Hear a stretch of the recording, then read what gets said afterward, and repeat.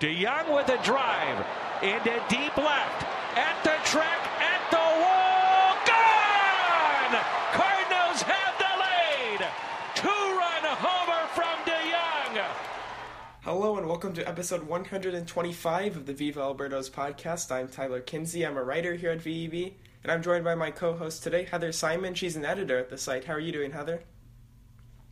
I'm good. How are you?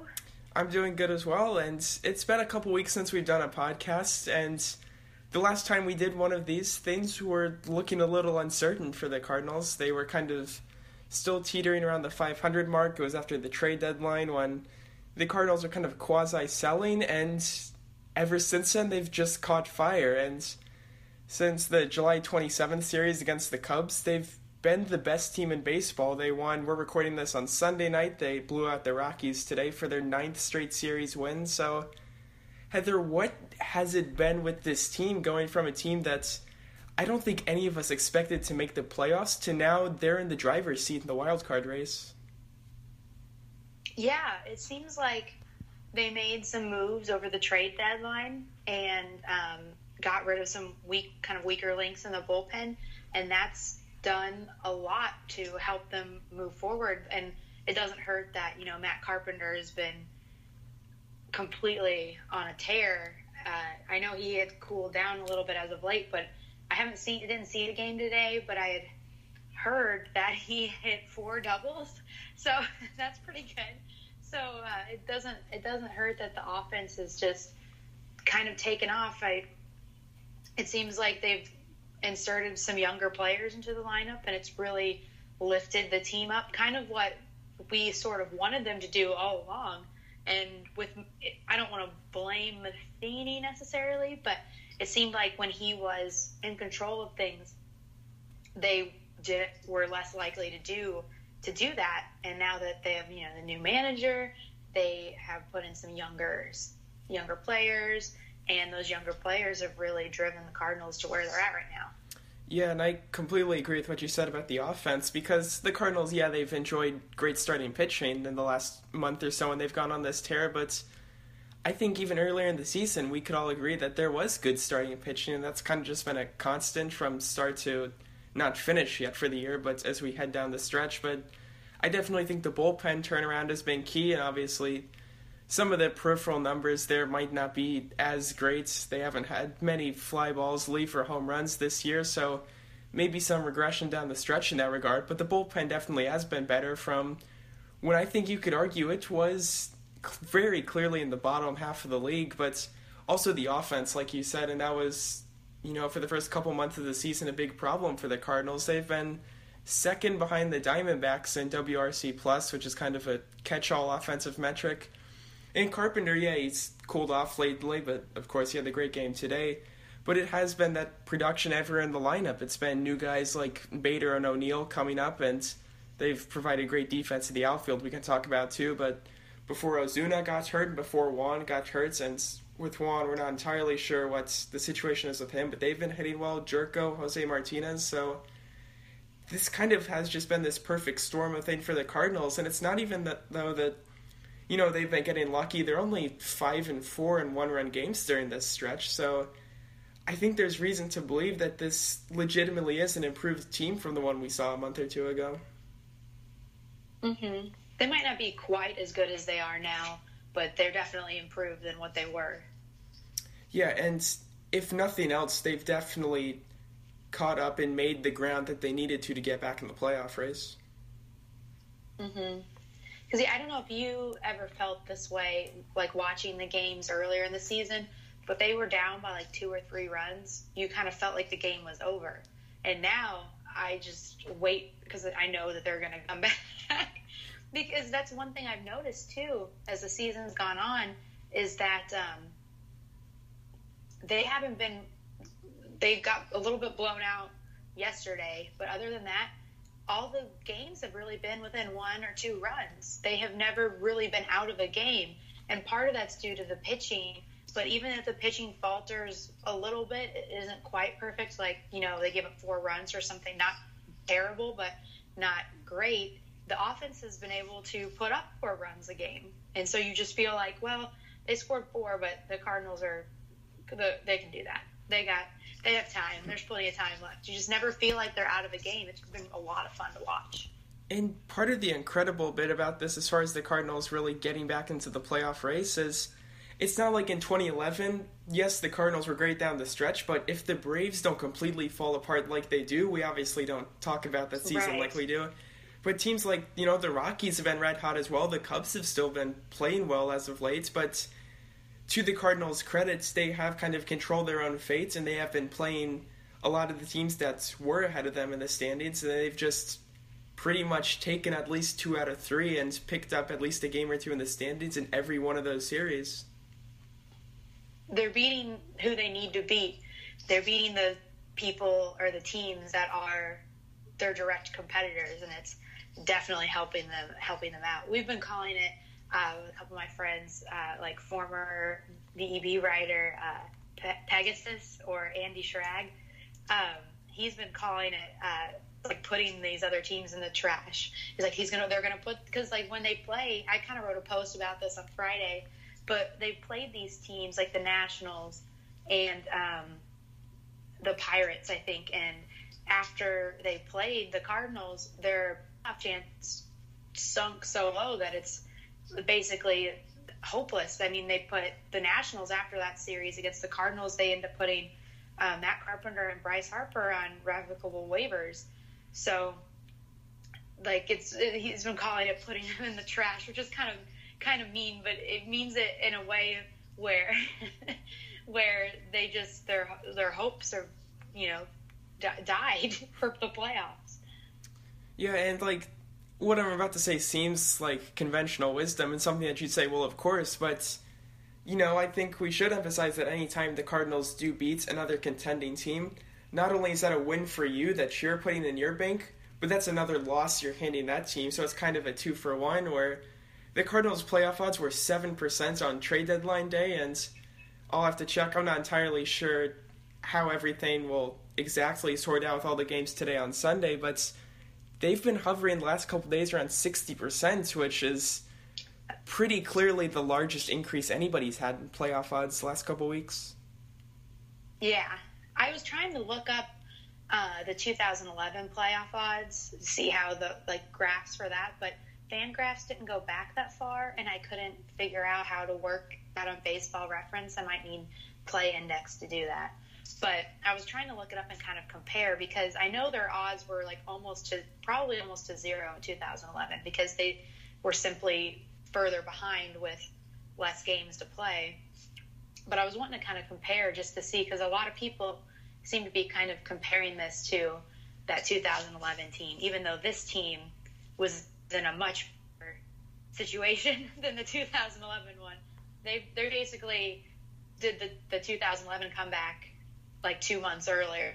So now they're in good shape and not have to go through that like last month drive to the finish. But I was trying to kind of compare the two, because they have been at about, I knew it was over 50%, and they had been as low as 7.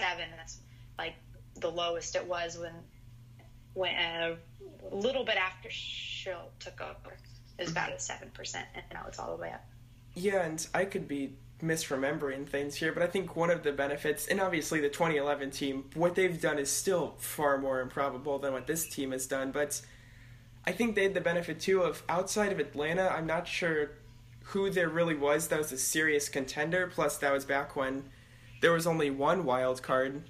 But what's been incredible about this is we've been talking about, and we talked about this leading up to the trade deadline, is that there's kind of this whole bunch of team in the National League that's pretty much all separated together, and the Cardinals have kind of leapt ahead of the field to separate themselves, and that was one of the things we were saying was going to be difficult is you can't just leapfrog one of these teams. You're going to have to leapfrog all 4 or 5 if you want to make the playoffs. And I mean, the Rockies are a perfect example of this. They've been playing well lately, but as long as you go out and you beat them, it doesn't really matter what they do, because you are going to kind of separate yourself from the rest of the pack. They even have a shot at the division now, honestly.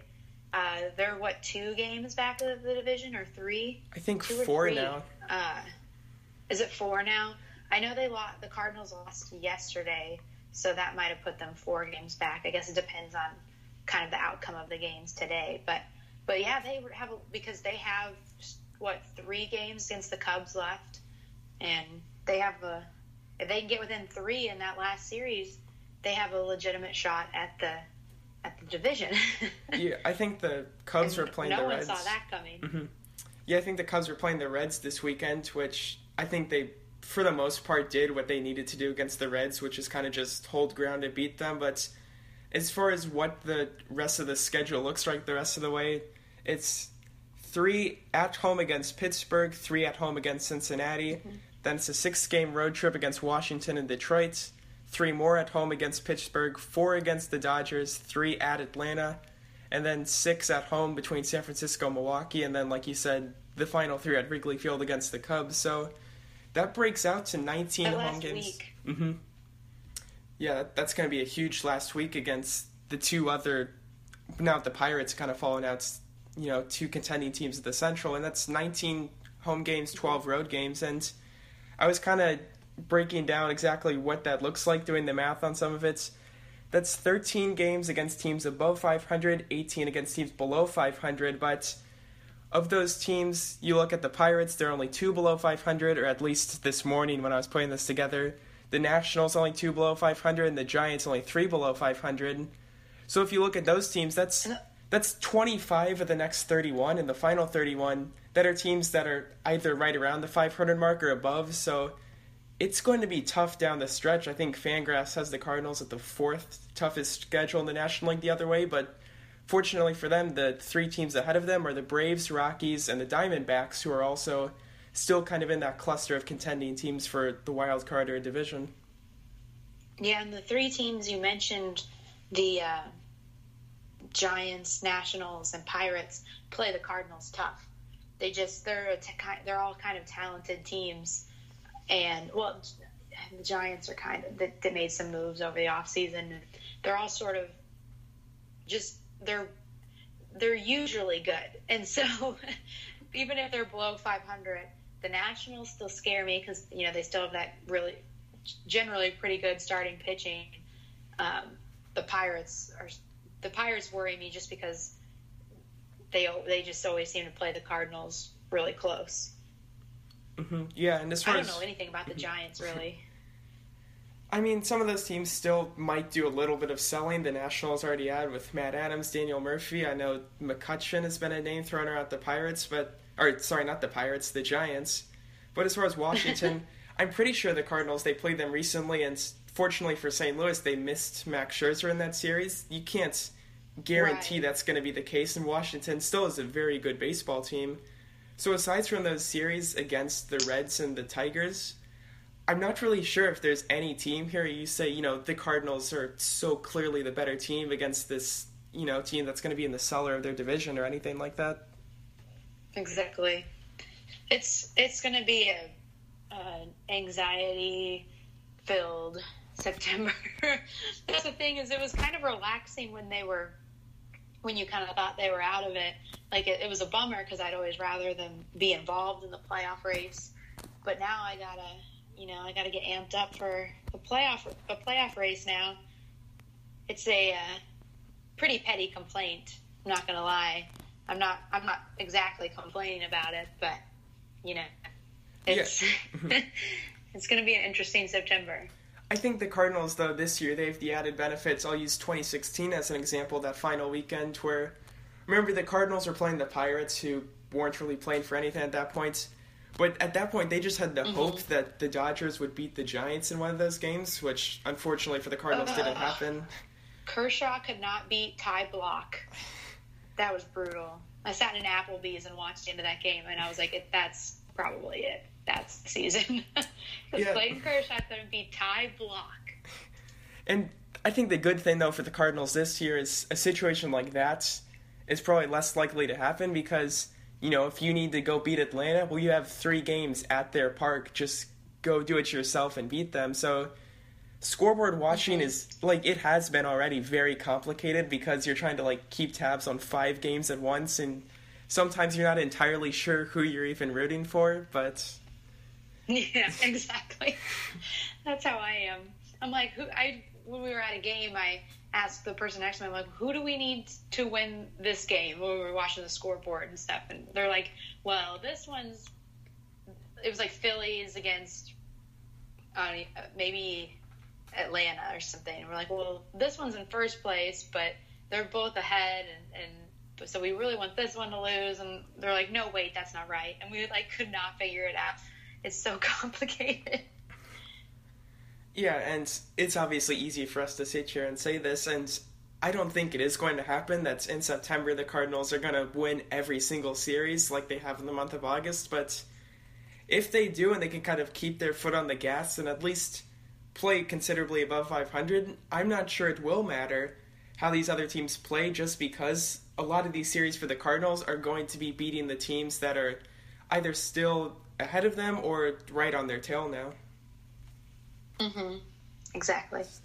As, we approach September, this will probably be going up either Monday or Tuesday, but that means September call-ups are right around the corner, which could be interesting for the Cardinals, especially since Memphis just had a walk-off win to clinch a second straight division title, so that means they'll be headed back to the playoffs, which will extend at least into the first week of September, and I think could go as late as September 18th this year, so as far as a guy like maybe Carson Kelly or Patrick Wisdom, I assume, given where the Cardinals are at the Major League team, you say, we aren't as concerned about the Memphis playoffs, so we're going to go all in on the Major League team and have as many bullpen arms or whatever you need up here, right?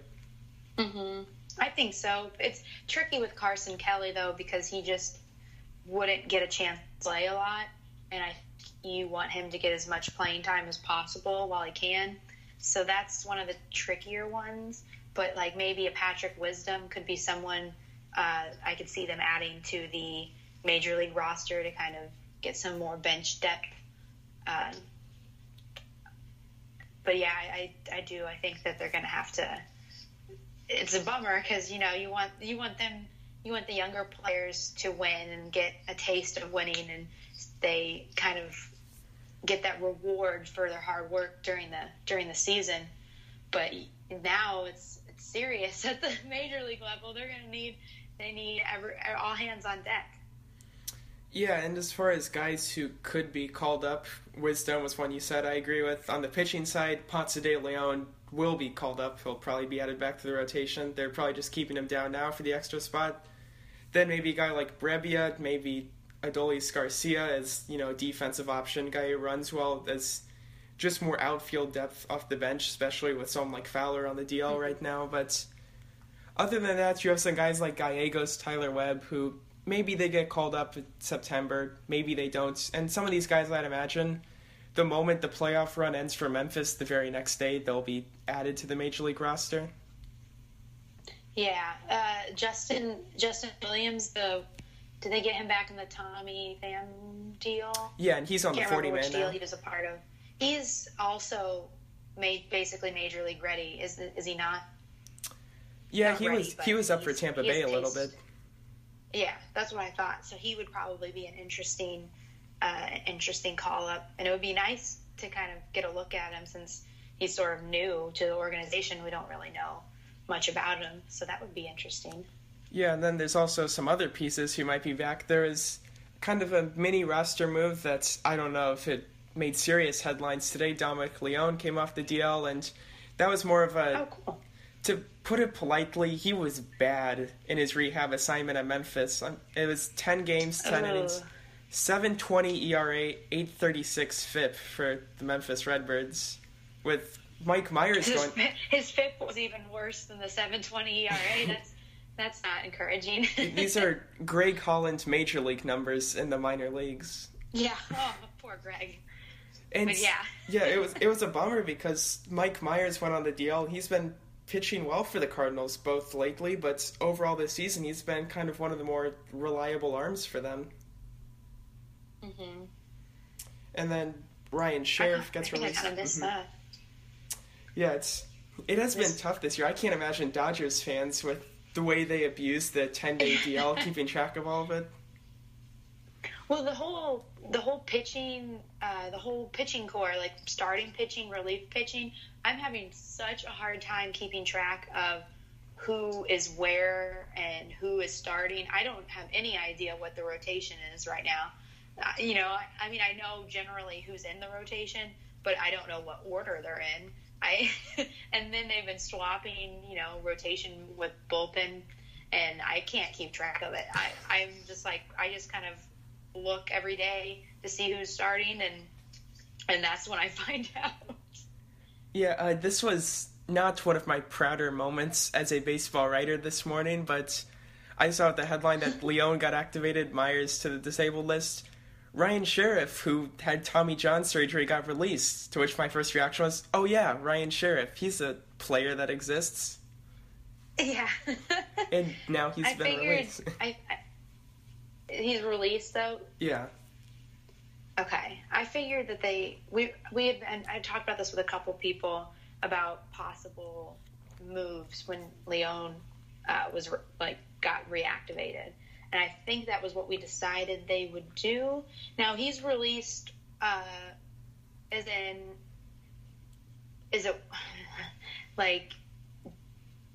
released as in he's on waivers?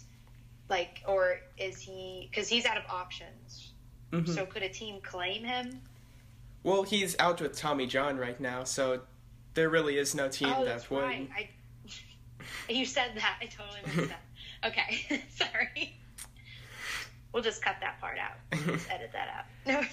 Yeah, and there's still some guys right now for the Cardinals that are on the rehab trail, namely Michael Wacha and Adam Wainwright. And I think the plan with Wacha is he'll be back in the rotation the first week of September. I think he's making a Double-A outing at Springfield on Tuesday, where the plan is to have him around 70 pitches, and then from there they'll kind of see where he is. But also Adam Wainwright, and this was another kind of minor news tidbits that will probably, have some ramifications on the next couple days, where Wainwright, he had his start at Memphis pushed back to tomorrow, which when we're recording this, that's Monday, so Ponce de Leon could start today on Sunday. I think his final pitch count was 92.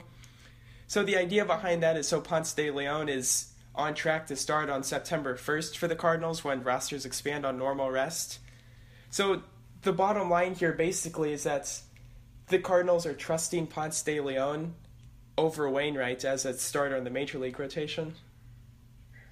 Do you know how Wainwright has looked in his rehab outings? It's been mostly unspectacular, but stable, I guess. Well, stable. He hasn't allowed any runs so far in 13 innings. He has 14 strikeouts and 0 walks, so... Oh, 0 walks is good. Yeah, that was between... I haven't really heard much about it. It was 13 innings over 5 games at Palm Beach, which is high, and then Double-A Springfield. So I think the plan is he'll pitch at Memphis, and they've been stretching him out too, which we can talk about in a second. So I guess the question becomes, looking at the rotation right now, just go through who of these guys would you put Wainwright over in the rotation? Michaelis, I don't think so. Flaherty, no. Wacha, no. Gant. I still think I take Gant over Wainwright at this point in the rotation.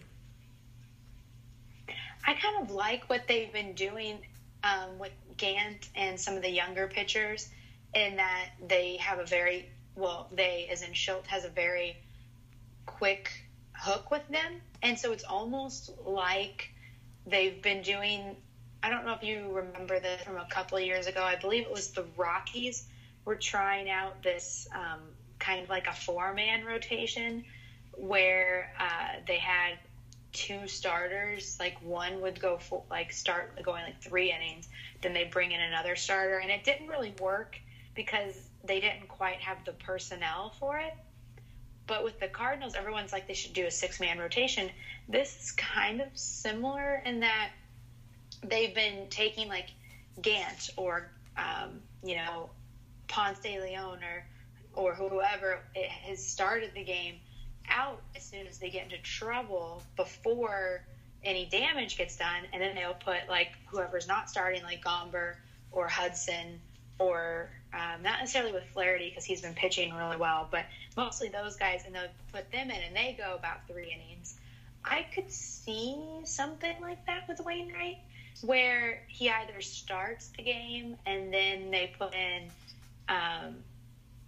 like Gomber or someone to go another 3 innings so that Wainwright doesn't have to go through the order 3 times. I could see them doing that, or, flip it, have someone else start and have Wainwright relieve. But since he's so used to starting, I don't know how he's been a reliever before, but that's a tough situation. I don't know what the be.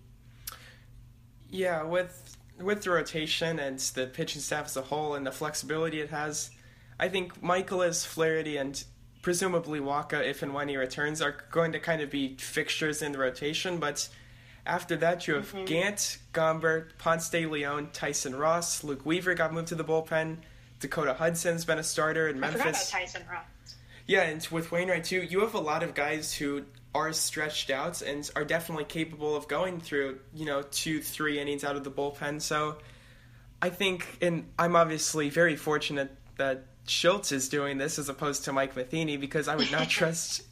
There are a lot of things that could go wrong there, but the Cardinals, and there's been a lot of research done about, like you were saying, that's penalty of facing a guy a second or especially third time through the order, where the Cardinals can really avoid that. We have seen that, and when you have guys like Wacha and Wainwright returning, you're only going to have that much more flexibility to get creative with expanded rosters. And it seems like every time we start to talk about this, it ends up solving itself.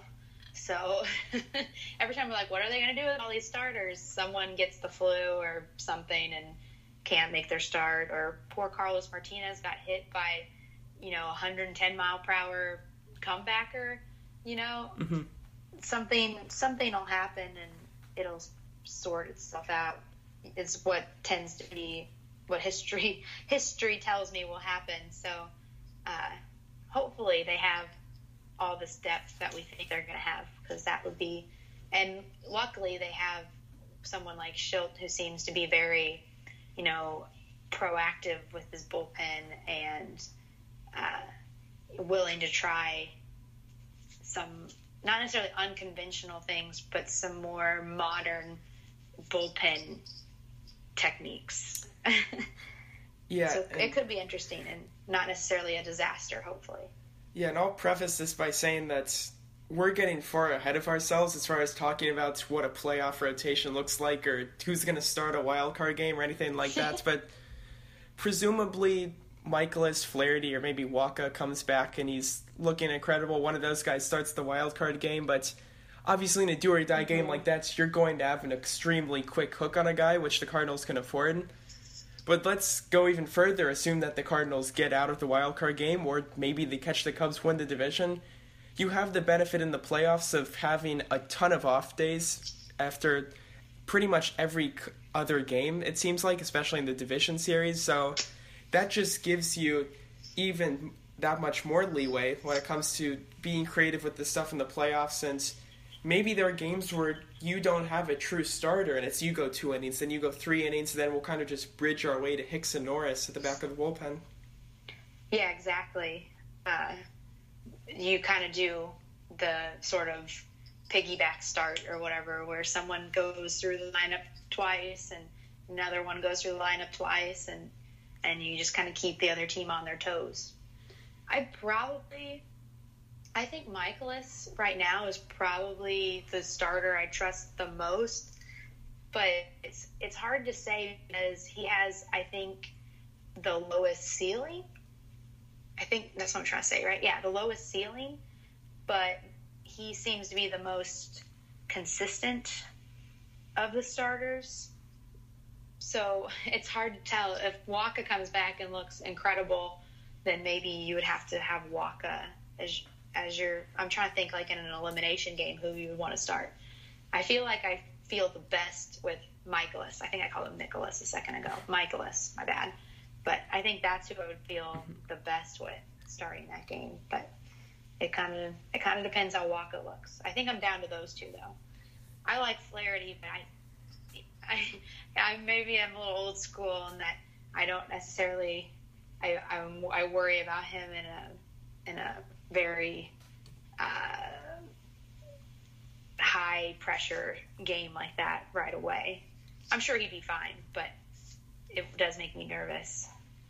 this could become a post that sometime, assuming the Cardinals kind of keep their current course in the next couple weeks, that's I think there's a very plausible argument you can make that the best starter in a hypothetical wildcard game for the Cardinals is no starter, and you're pretty much running like you have a 15-man bullpen or whatever, where everybody is going in an inning or two, especially if, a guy like Martinez is playing well out of the bullpen. I can't remember who it was, if it was John that wrote a post that said that Su Wong Oh should start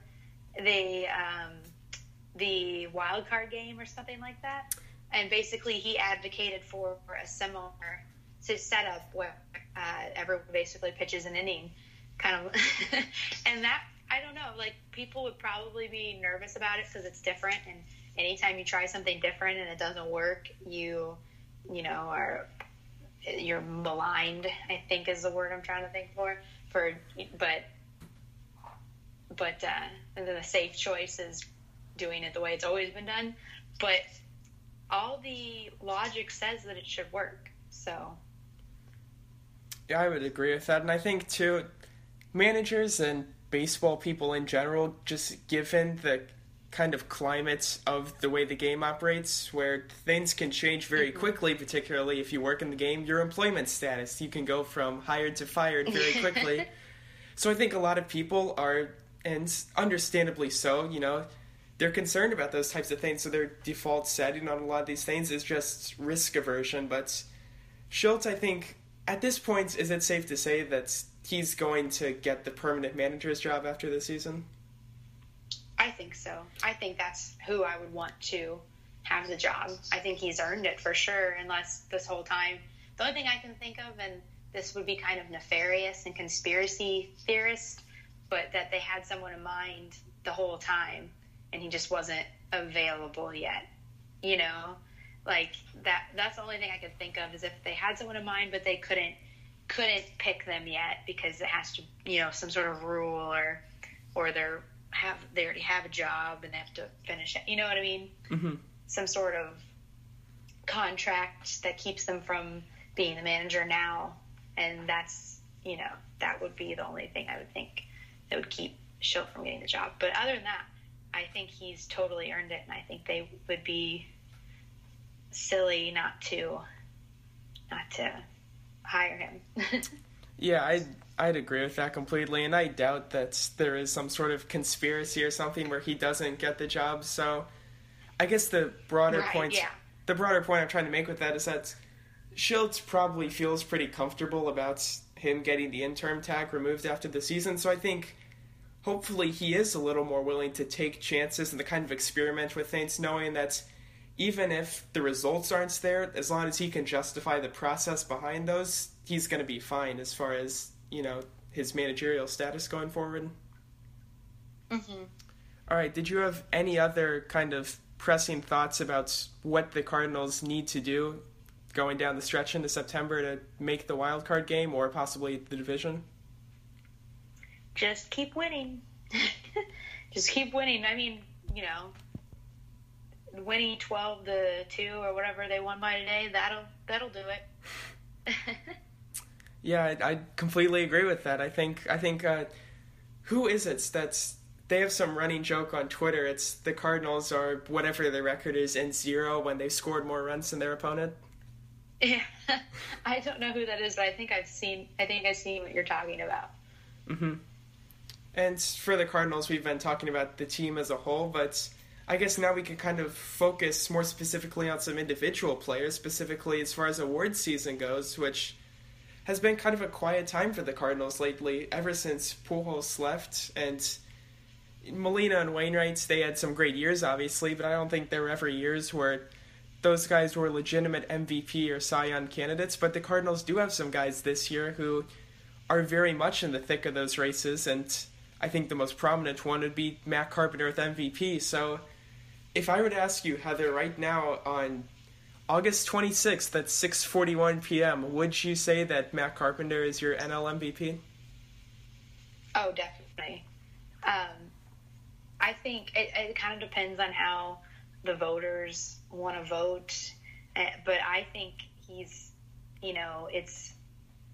you can prove using numbers and stuff that he's the most valuable player in the National League. He plays multiple positions. He basically almost carried a team back into a playoff race. He's got all the anecdotal stuff that voters like. He's got the numbers.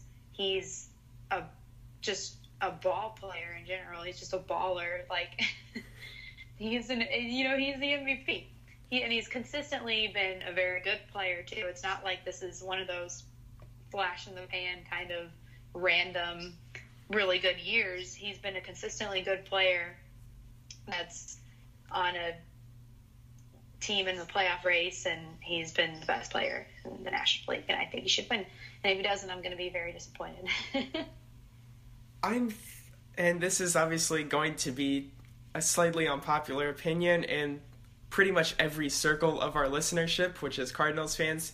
First off, if you had asked me this, 2 weeks ago, I would say, of course, Matt Carpenter's National League MVP, but since then, and this doesn't include his stats today, which was, I believe, a record-tying 4 doubles in a 9-inning game, but since August 11th, not including today, 600 OPS and a 60 WRC+, so I'm pretty sure he's actually been slightly below replacement as of lately. So for me, I think there's a very convincing case that Arenado, whose WRC+ is now only 7 points behind Carpenter, with his great defense at third base, I think there's a case that he's jumped Carpenter. But again, we still have a full month to go in the season. And with Carpenter too, I'd add, he's going to be fine. He's still been making very hard contact as of late. It's just, even anecdotally, I think, you've probably seen it too. He's had some really hard-hit line drives lately that just find an infielder's glove, and that's the way it is sometimes. But much like the National League playoff race, I think the MVP race is very crowded where, you have Carpenter and Arenado, but you also have Freddie Freeman, Javier Baez, Paul Goldschmidt. I don't think he'll get as much support just because he doesn't provide value in the ways that all the voters typically see it, but someone like Lorenzo Cain, if you look at pretty much any website's wins above replacement leaderboards, Lorenzo Cain's right up there. But also, I don't know where you stand on this, guys like Nola, but DeGrom and Scherzer have been having excellent years. Are you okay with giving the MVP award to a pitcher? I think so. I think I am, but also I think that the pitcher needs to have an outstanding year.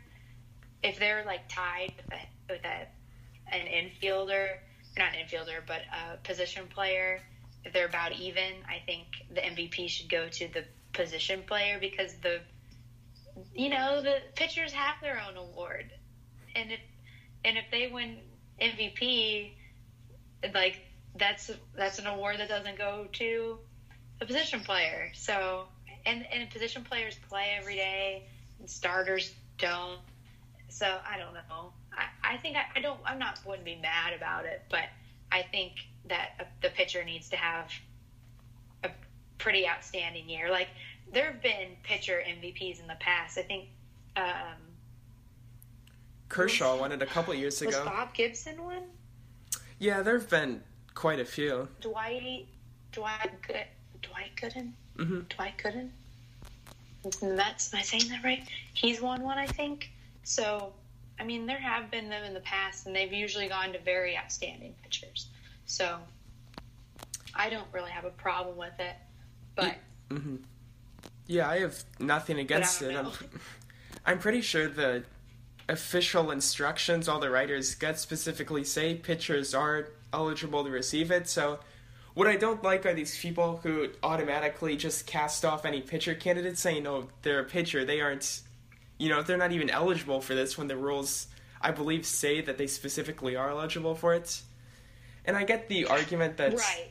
Mm-hmm, I get the argument that, especially with starting pitchers, because it's pretty much impossible, I think, for a relief pitcher to win it and actually deserve it. But, yeah, a starting pitcher might only go one every 5 days. But on that one day, they're going to have a greater impact on their team's chances of winning than anybody else in that starting lineup. Yeah, that's kind of how I feel, too. like, I get it because starters play more than, they just have more chances to build value and stuff. Yeah, so I kind of agree with that. I think starters just get more chances to earn value or accumulate value than relievers do. So it makes sense to me that they would be more eligible for awards than relievers. But yeah, I don't like that people just automatically discount pitchers. I think the criteria probably needs to be tough. Is probably tougher just because they do have a Cy Young award. So if you're going to win the MVP and the Cy Young, you should be a super valuable player. But I have nothing against a pitcher winning it. That's for sure. Okay, just to double check on one thing, this is a very important question for me. Are you okay with people winning MVP even if their team misses the playoffs? Oh, definitely. Like Mike Trout should have multiple MVPs, and what does he have, one? Not nearly as many as he deserves. Yeah, I know he has at least one, and he should have at least like three, at least.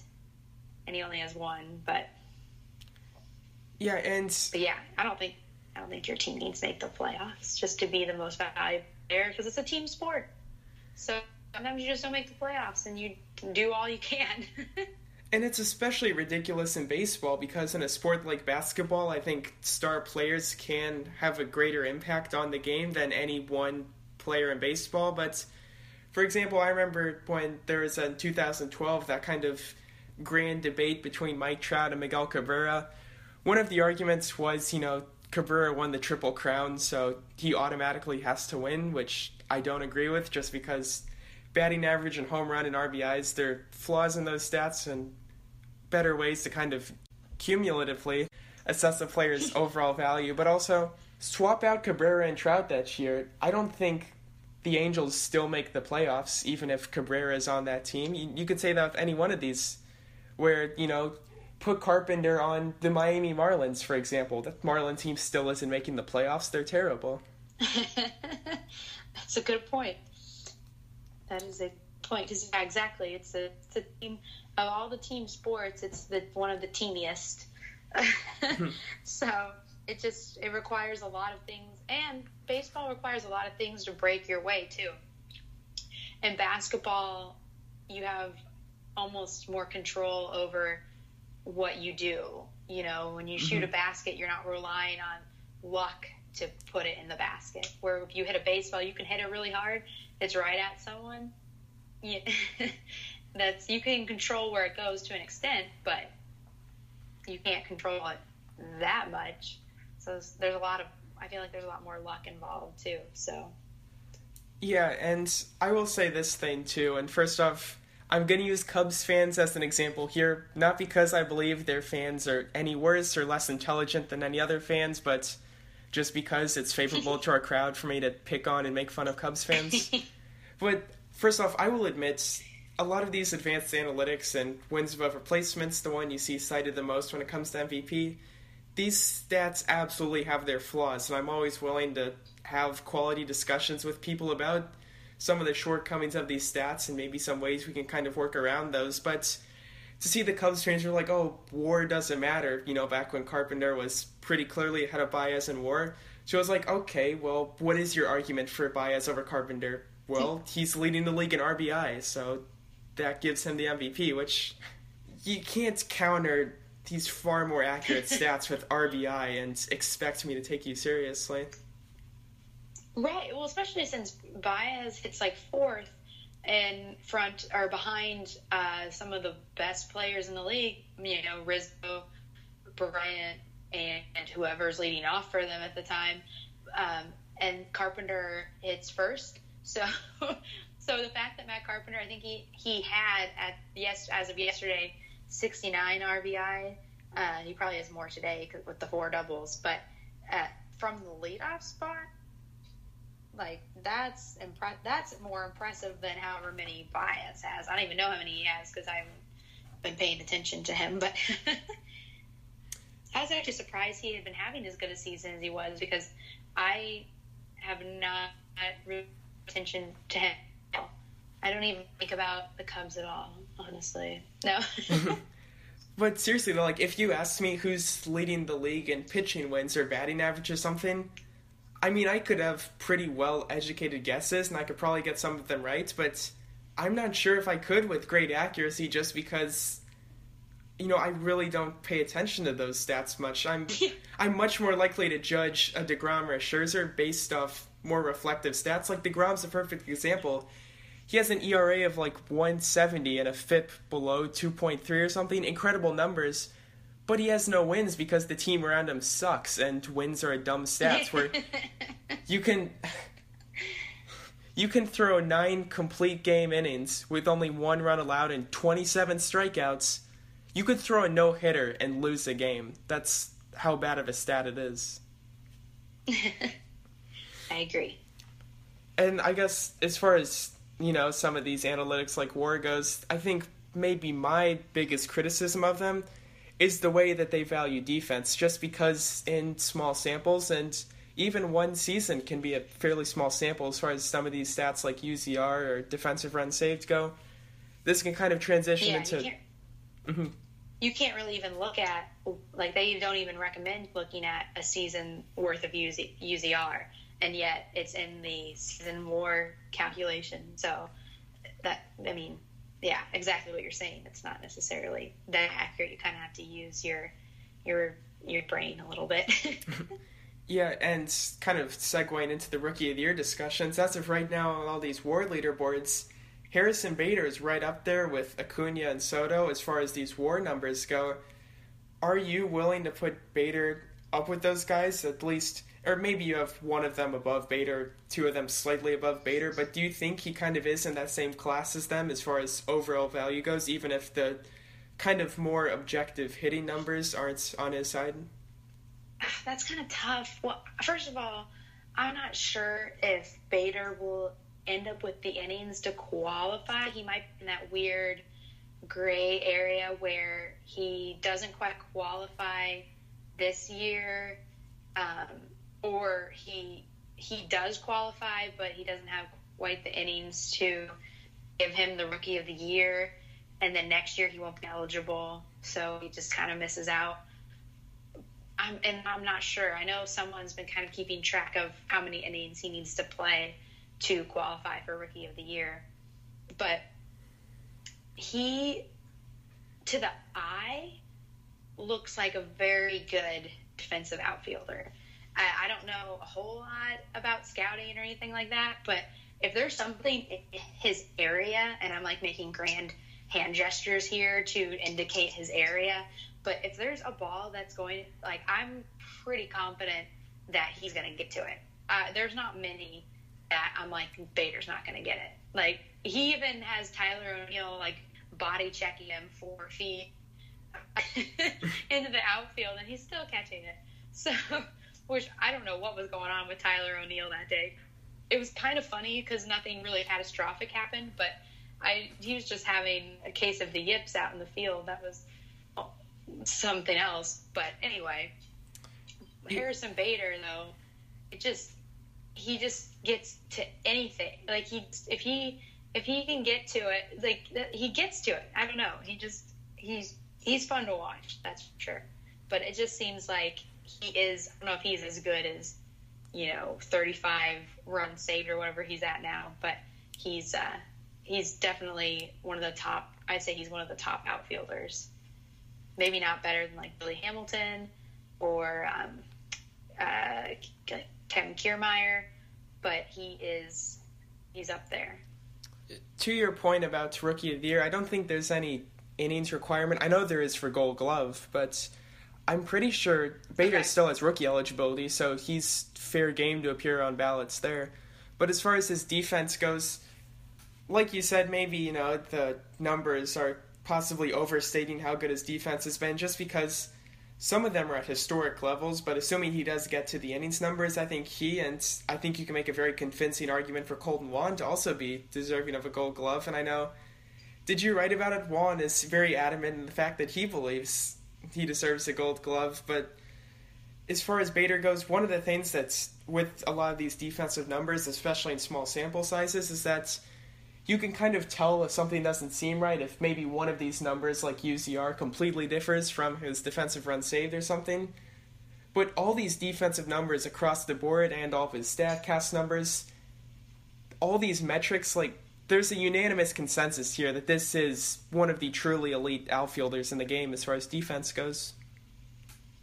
Right. He might not be the best center fielder that's ever played the game ever, like his numbers are kind of indicating now, but he's good. I think I think you just by watching him, you can tell that he's good. All right, and I'll put you on the spot here. The season is over today, and I know I've always hated that expression too, just like the season ends today. Well, it doesn't. We still have a month to go, but let's say it did end today. You're filling out your Rookie of the Year ballots. Who are you putting down in that first place slot? I'd probably put from the Braves. Acuna? Acuna? Is that Acuna? Mm-hmm. Yeah, I probably put him. Yeah. Do you need 3 or just 1? You're putting 3 down. So I think for me it is in some order: Bader, Soto, and Acuna. Yeah, Soto. I was trying to think of the third one, so I think that's who I would put too. And what's been so impressive about Soto is I'm pretty sure, and Bader hasn't had a ton of playing time too as far as starting games go. A lot of it's been kind of late game replacements for him, but Soto has done what he's done in not a ton of playing time as far as the pure counting numbers he's put up. Yeah, Bader's got a tough rookie class. He's got a tough rookie class to compete against. Yeah, and Soto and Acuna both look like legitimate future, maybe not stars, but future really, really good players. And someone who maybe would get a little more discussion, not as far as winning the award, but maybe showing up on some down ballot votes, is someone like Jack Flaherty or Walker Buehler of the Dodgers, or I think it's Derek Rodriguez with the Giants, who's also had a pretty good year.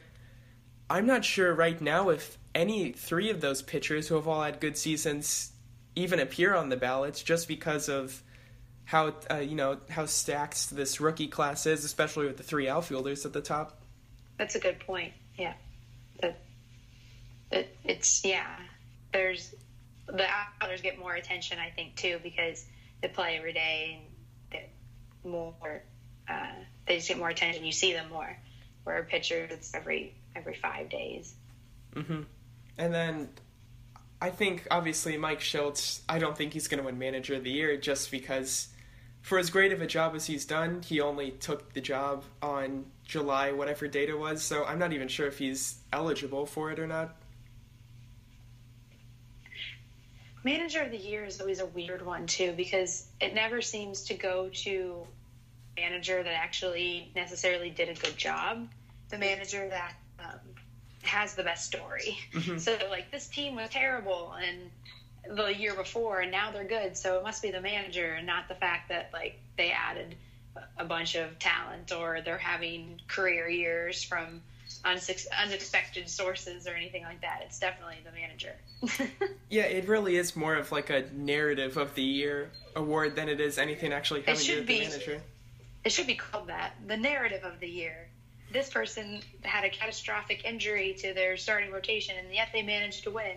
So that should be, that's what it should. That's almost what it really should be. Yeah, and I've always loved that narrative that some fans would try to justify with Matheny when. Remember in 2015 when the Cardinals had all those horrible injuries, and it was Matheny's leadership and his eloquence that guided the team through this adversity. No, the Cardinals had A, ridiculous pitching depth, and B, they were like 1,000,000 in 1-run games that year. I argued that he should have won it in 2013 because 2013 was the year he put Matt Carpenter in the leadoff spot, and they had all those young pitchers that in the bullpen that were really successful. And I think it was Clint Hurdle that won it because the Pirates made the playoffs for the first time in 20 years or something like that. And the Pirates have had a very good team. It wasn't anything that Clint Hurdle was doing. So I was saying, well, Mike Matheny deserves it as much as Clint Hurdle. And now I'm probably eating those words, but if you you base it on narrative and stuff, then he was a decent enough candidate to win some of those Manager of the Year awards. There were some pretty good narratives there, and they didn't. They liked the other ones better, I guess. That's the thing. I just don't get how they vote for that stuff. I do get it. I mean, I don't understand it. I know what they're doing. I don't endorse it. As far as Cy Young goes, I think Michaelis is the only guy with the Cardinals who has any hope of appearing on a ballot, just because I don't think there's so many good relievers in the National League ahead of Norris and Hicks. But do you think, Michaelis, you only get 5 votes on the National League Cy Young ballot?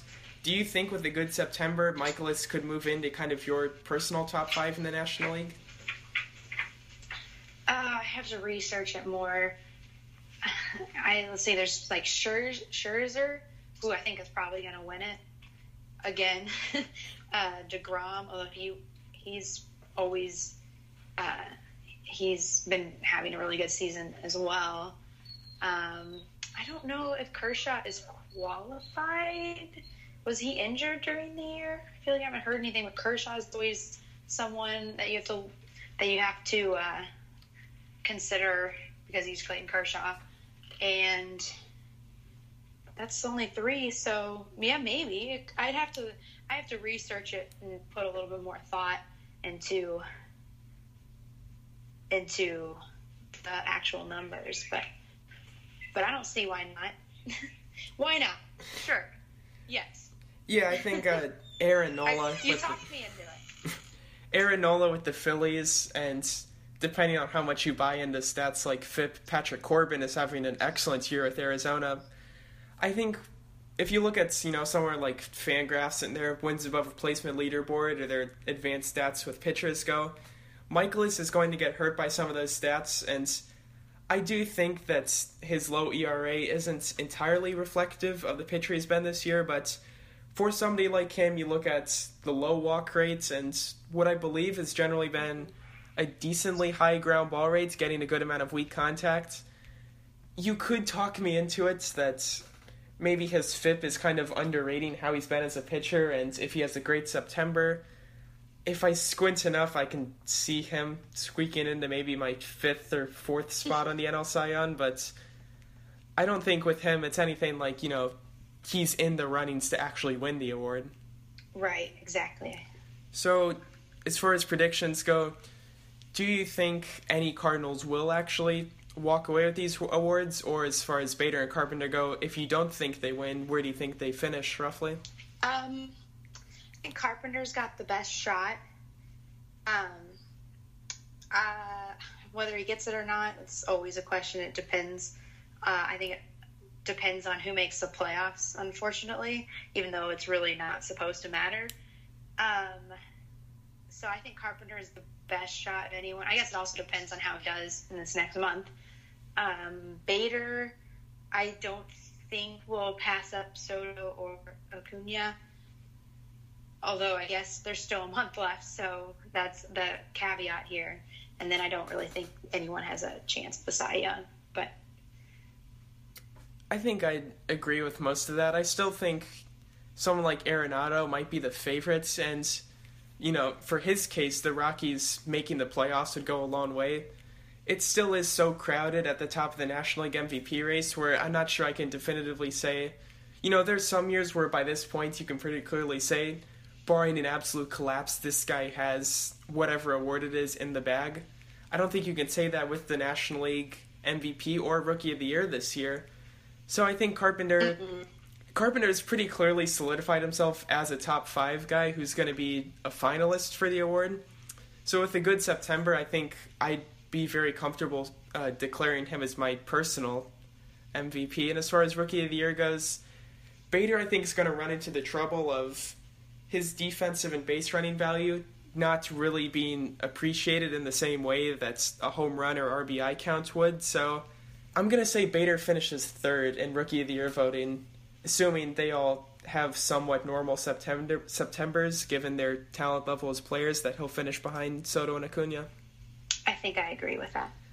All right, and unless you had any other final thoughts about the Cardinals or life in general, I guess we can kind of wrap things up. Heather, where can people find you at the site? And I will admit right now, this is buying me time to find our weekly inspirational quote. Yes. While you're doing that, you can follow me on Twitter, LIL_scooter93. You can read my writing at Viva Alberto's, Monday through Friday at 12 noon. All right, and you can find me at the site. I do the VEB Daily post at 8 a.m. and also the podcast, which is generally up on Fridays, although I'm assuming you all don't want this Sunday night podcast to wait until Friday. So you can also find that at the site. And unless you had anything else, I've actually just discovered a Twitter account now with over 2 million followers, apparently, called Inspirational Quotes. So this could be... Awesome. Score. I'm going to have to slap the follow button here to make my job a little easier going forward. Let's see. I'm trying to find one here. Okay, this is from 15 hours ago. Do what you fear and fear disappears. Oh, beautiful. I love it. It's perfect. And again, I provide the disclaimer that if you've come here looking for metaphors or some grand takeaway about what these quotes mean, don't ask me, don't ask Heather, don't ask any of us. That's not our job. All we do is give you the internet content and the quotes, and what you choose to do with it is your prerogative. All right, any last words, Heather, before we end this episode? Nope.